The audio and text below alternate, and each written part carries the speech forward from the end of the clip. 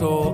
We believe you are God and in control. Welcome to the Worship Generation Radio Ministry with Pastor Joey Brand, a ministry of Worship Generation Church located in Fountain Valley, California. For more information, please visit us at www.worshipgeneration.com. We believe in the power of the gospel. We believe you can transform every soul. We believe you're the Savior. Now let's join Pastor Joey as we study through the Bible. Let the nations be glad, all his saints rejoice, and let the people sing praises and lift their voice. So one can only imagine how far-reaching the effects of the sin and death that Adam and Eve felt when their son Cain killed their son Abel. Who is sufficient to understand the emotion that they must have felt as the head of our race when these things unfolded? But even in this, it's like Romans 5, where sin abounds, grace abounds all the more. It's so heavy. And obviously, first-degree murder is heavy. And that's exactly what happened here. But it's not really about Cain killing Abel as much as it's about Abel and who he is, how he lived his life, and how the Holy Spirit describes his life for us later on in the Word of God. We're told in verse 4 that he came the firstborn of his flock of their fat. This is very, very interesting for a couple of reasons. The principle of the firstborn, when God gave, so a couple covenants later, they're under the Adamic covenant. So the parents would have passed on to them the understanding that there's a sacrifice for sin and there's a substitution for sin. And it says that, it came to pass. So obviously time went by, but it came to pass, and God held them accountable. They stood before the Lord. Much like in the Old Testament, the Jewish men were required 3 times a year to stand before the Lord. Passover, Pentecost, and Yom Kippur. It's a good thing to stand before the Lord. They're required, and of course we'll all give an account. Every knee will bow and every tongue will confess that Jesus Christ is Lord to the glory of God the Father. Either by choice and faith in time, or by unbelief in eternity before being expelled from his kingdom into outer darkness. We all give an account. It's appointed unto men to die once, and then the judgment. And we're either in the Lamb's book of life, or the books of unbelief are open, and we're cast out from his presence, Revelation 20. And Jesus is the judge of all things. So he's the Lamb who's the Lamb's book of life. He's put you there through your faith in him. And when you're not there and you stand before him, every blasphemous, evil, prideful, unbelieving thought, action that's ever been fulfilled in your life will be played out in those books that are open. They're the books of unbelief. And you'll be cast out. It'll be a perfect justice. Just like when you see criminals perfectly sentenced, when justice does take place properly according to the laws of the land, and they will agree before they leave that Jesus Christ is Lord to the glory of God the Father before they are cast out into outer darkness from his presence. There's an account. And Abel and Cain, in time, space, and matter, we're called to give an account. There's times in our lives when we feel like we're accountable to the Lord. There's times when you're like, we're being weighed in the balances. Multitudes in the valley of decision. It's the day of the Lord in the valley of decision. There are times, as a man or a woman in the human experience, young or old, where you believe and feel that you're being weighed in the balances. And you just know it's a defining moment. And you know that God is revealing himself to you. Might be sudden, difficult news from a faraway land, gut-wrenching news through a knock on the door. Could be out in the open ocean in 50-foot seas. But everyone has a day and a time in this journey where that sense of accountability to the Lord.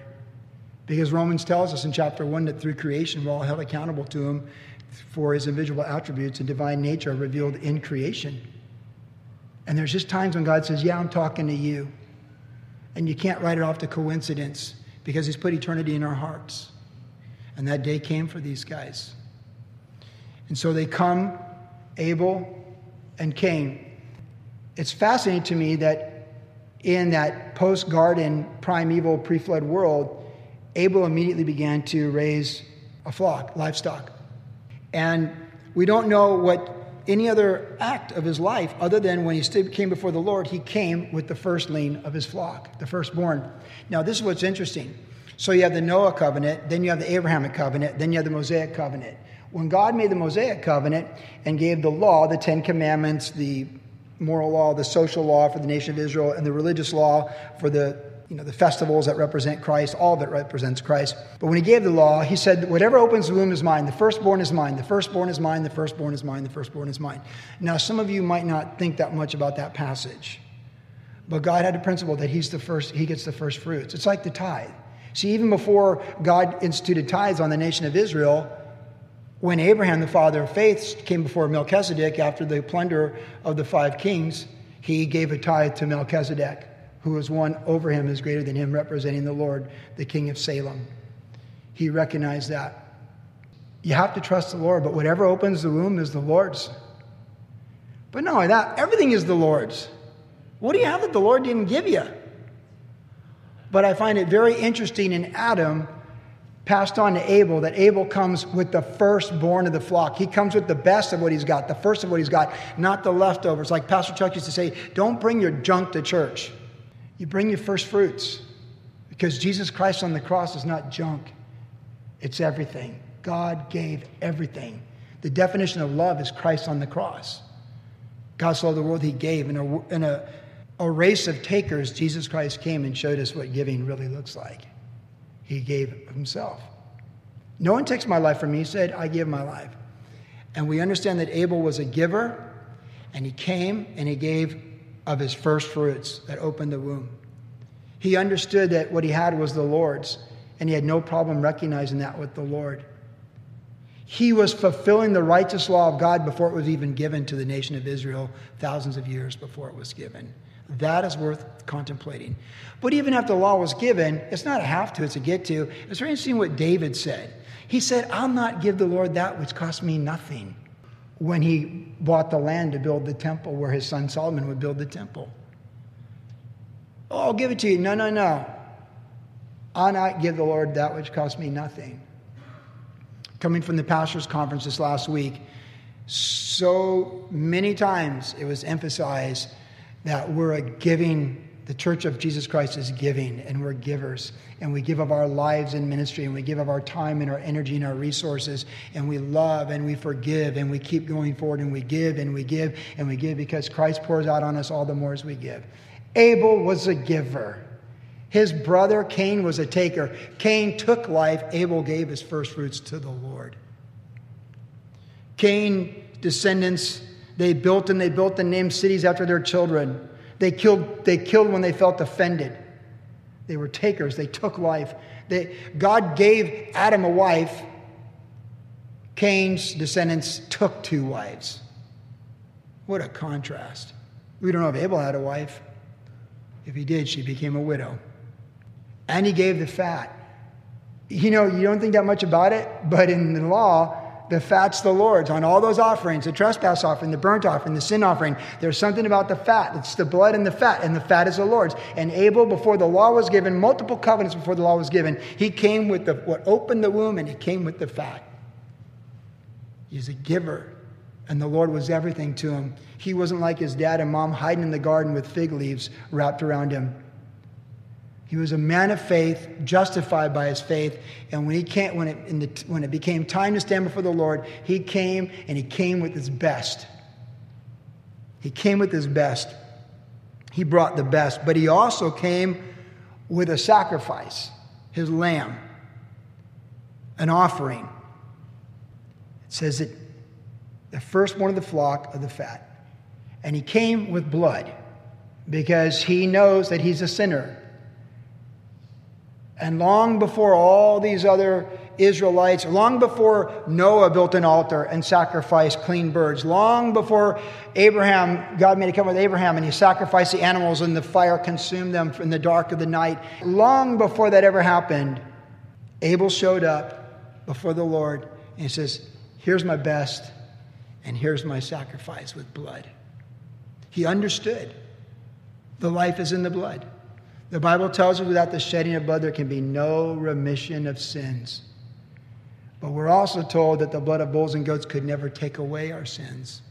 And aren't you glad we don't have to sacrifice the blood of bulls and goats?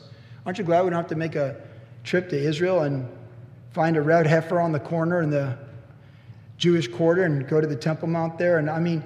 But Jesus died once for all. Every single sacrifice from this one right here Actually going back to chapter 3. That covered his parents' nakedness. Every single sacrifice of blood is a foreshadow pointing to Jesus Christ dying on the cross at the place of the skull. And Christ died once for all.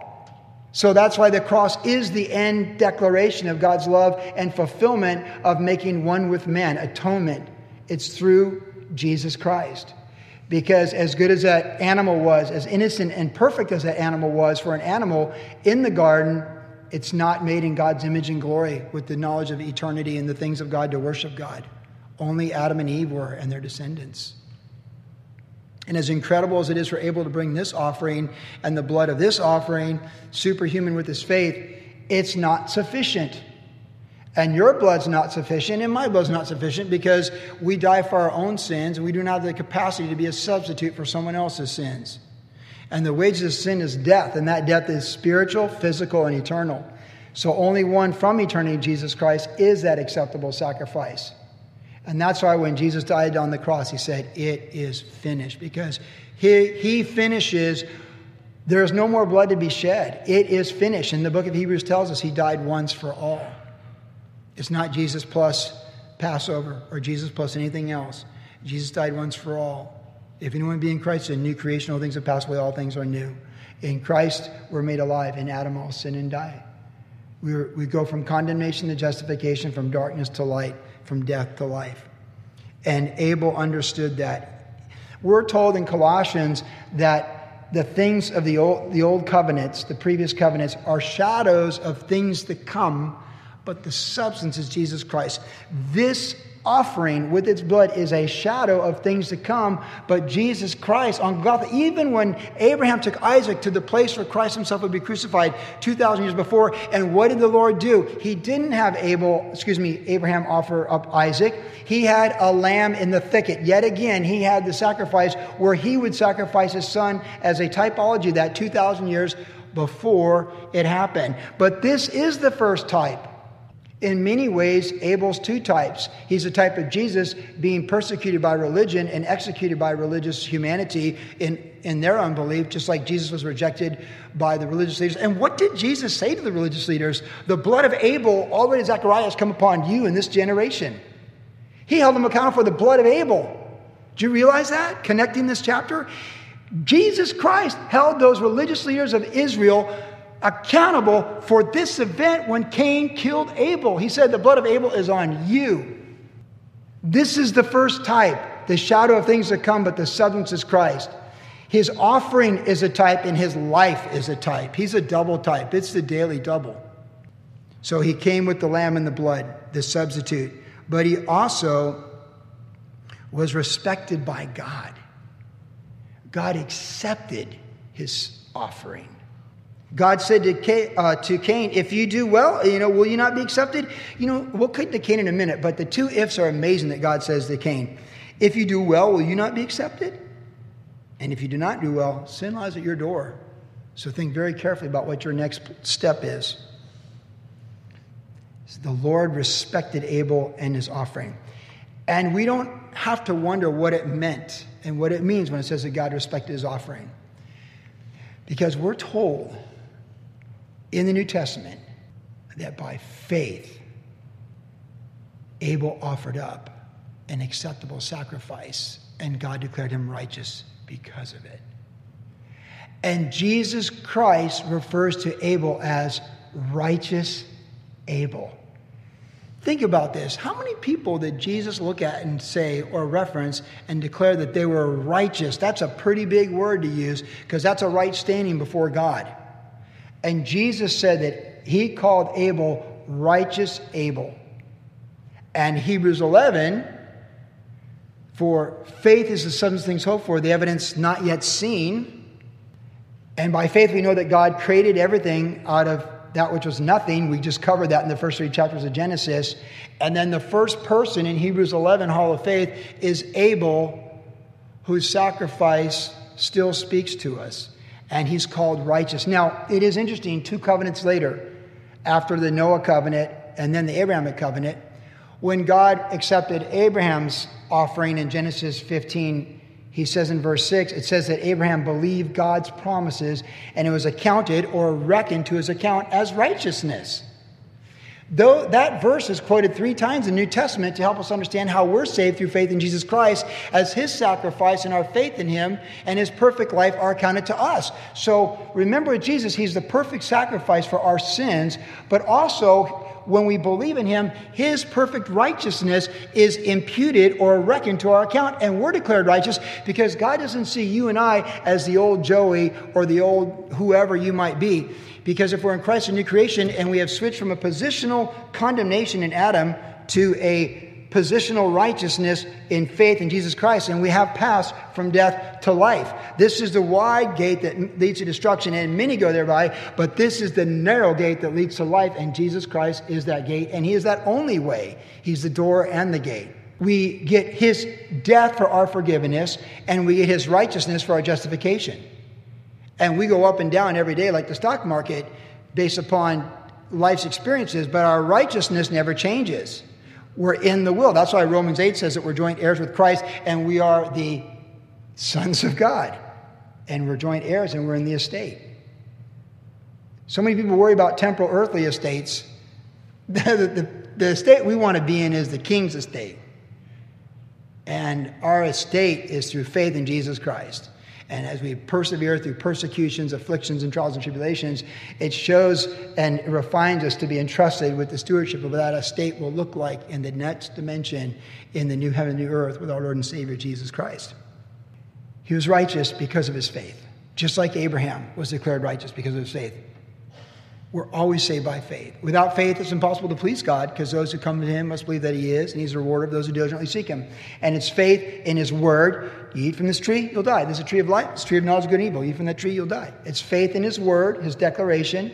It's faith in his character. God is good. Genesis 1 and 2. God is good. God is good. God is good. Very good.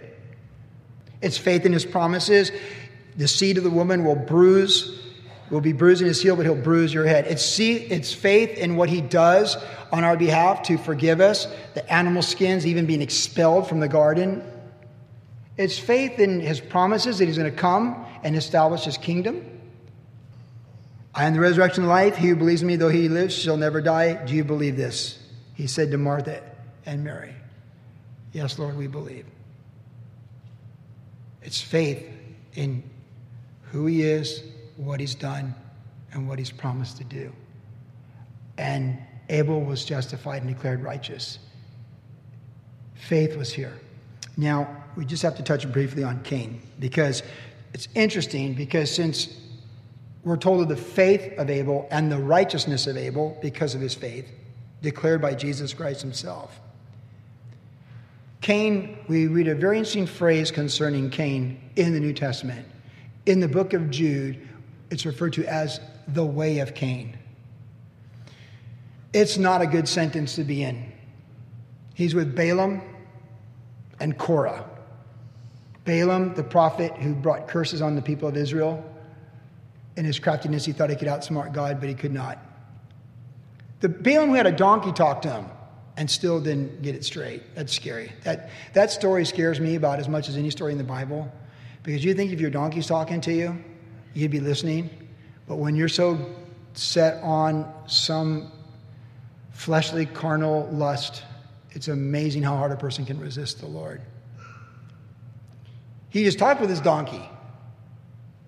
Like he went into a conversation with his donkey. Like, well, my donkey's talking. I repent, Lord. It's like, no, like, what? You know, it's like, but that's, as Pastor Chuck used to say, how reasonable people become very unreasonable when they're set on sin. And you don't think straight.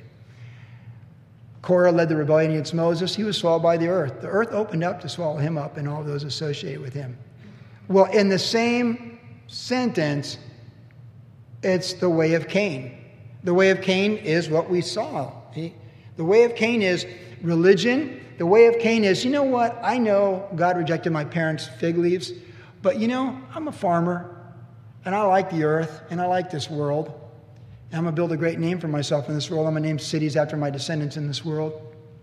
He just did it his way. Here you go, God. This is me. Here's my offering. It was of the earth. It had no blood, and it definitely didn't have any faith.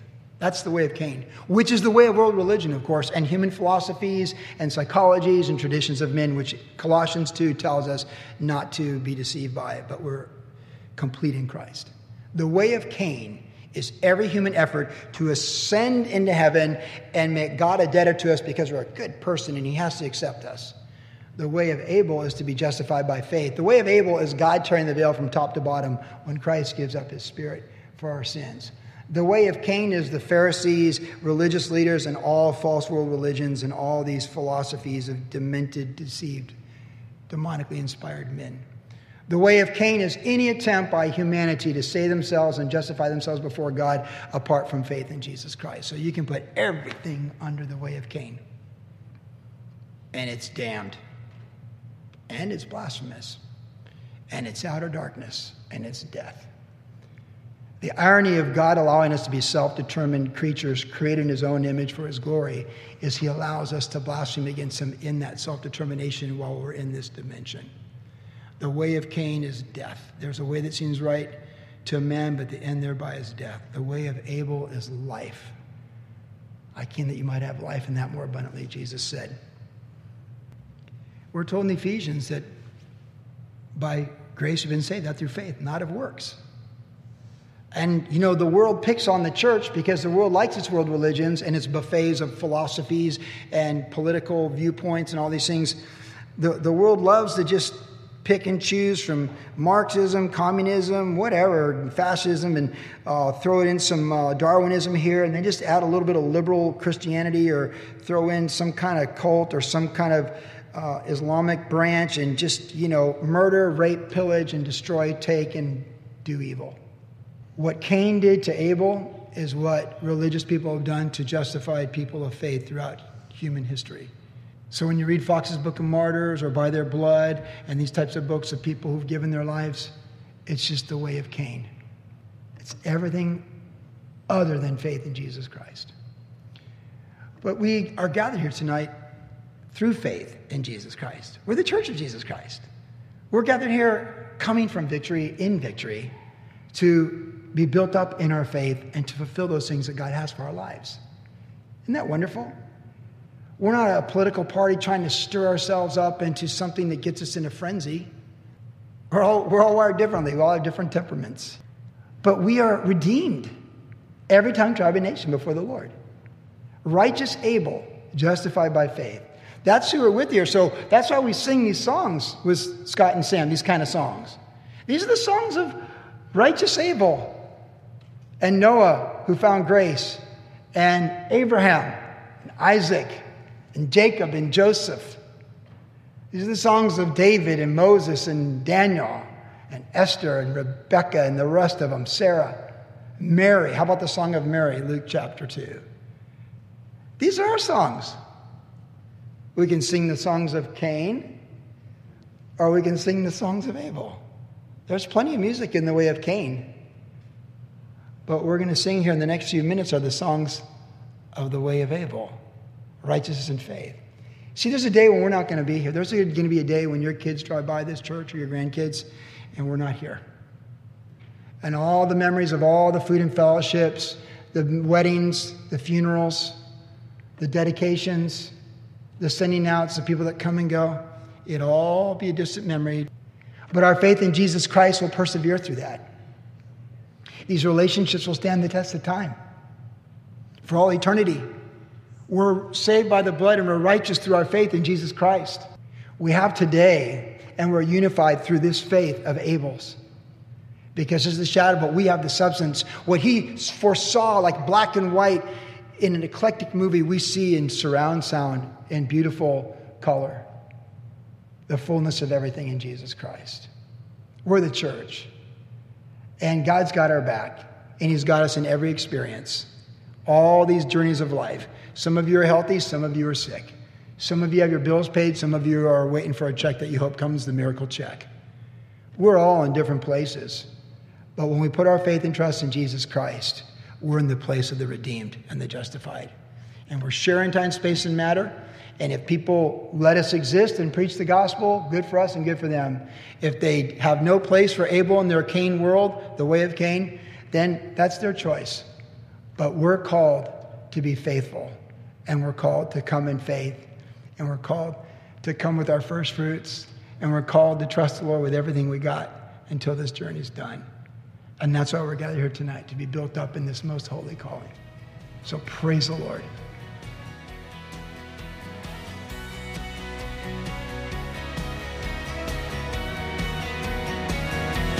You've been listening to the Worship Generation Radio Ministry with Pastor Joey Baran. If you would like more information about the ministry of Worship Generation, visit us online at www.worshipgeneration.com, where you can listen to the podcast of today's entire message. Worship Generation is located at 10350 Ellis Avenue in Fountain Valley, California. Our service times are Saturday evenings at 6 p.m. and Tuesdays at 7 p.m. And also follow Pastor Joey on Instagram under the tag name @JoeyBaran. Thanks for listening, and God bless. Not ashamed of the gospel. Not ashamed of the one I love. Not ashamed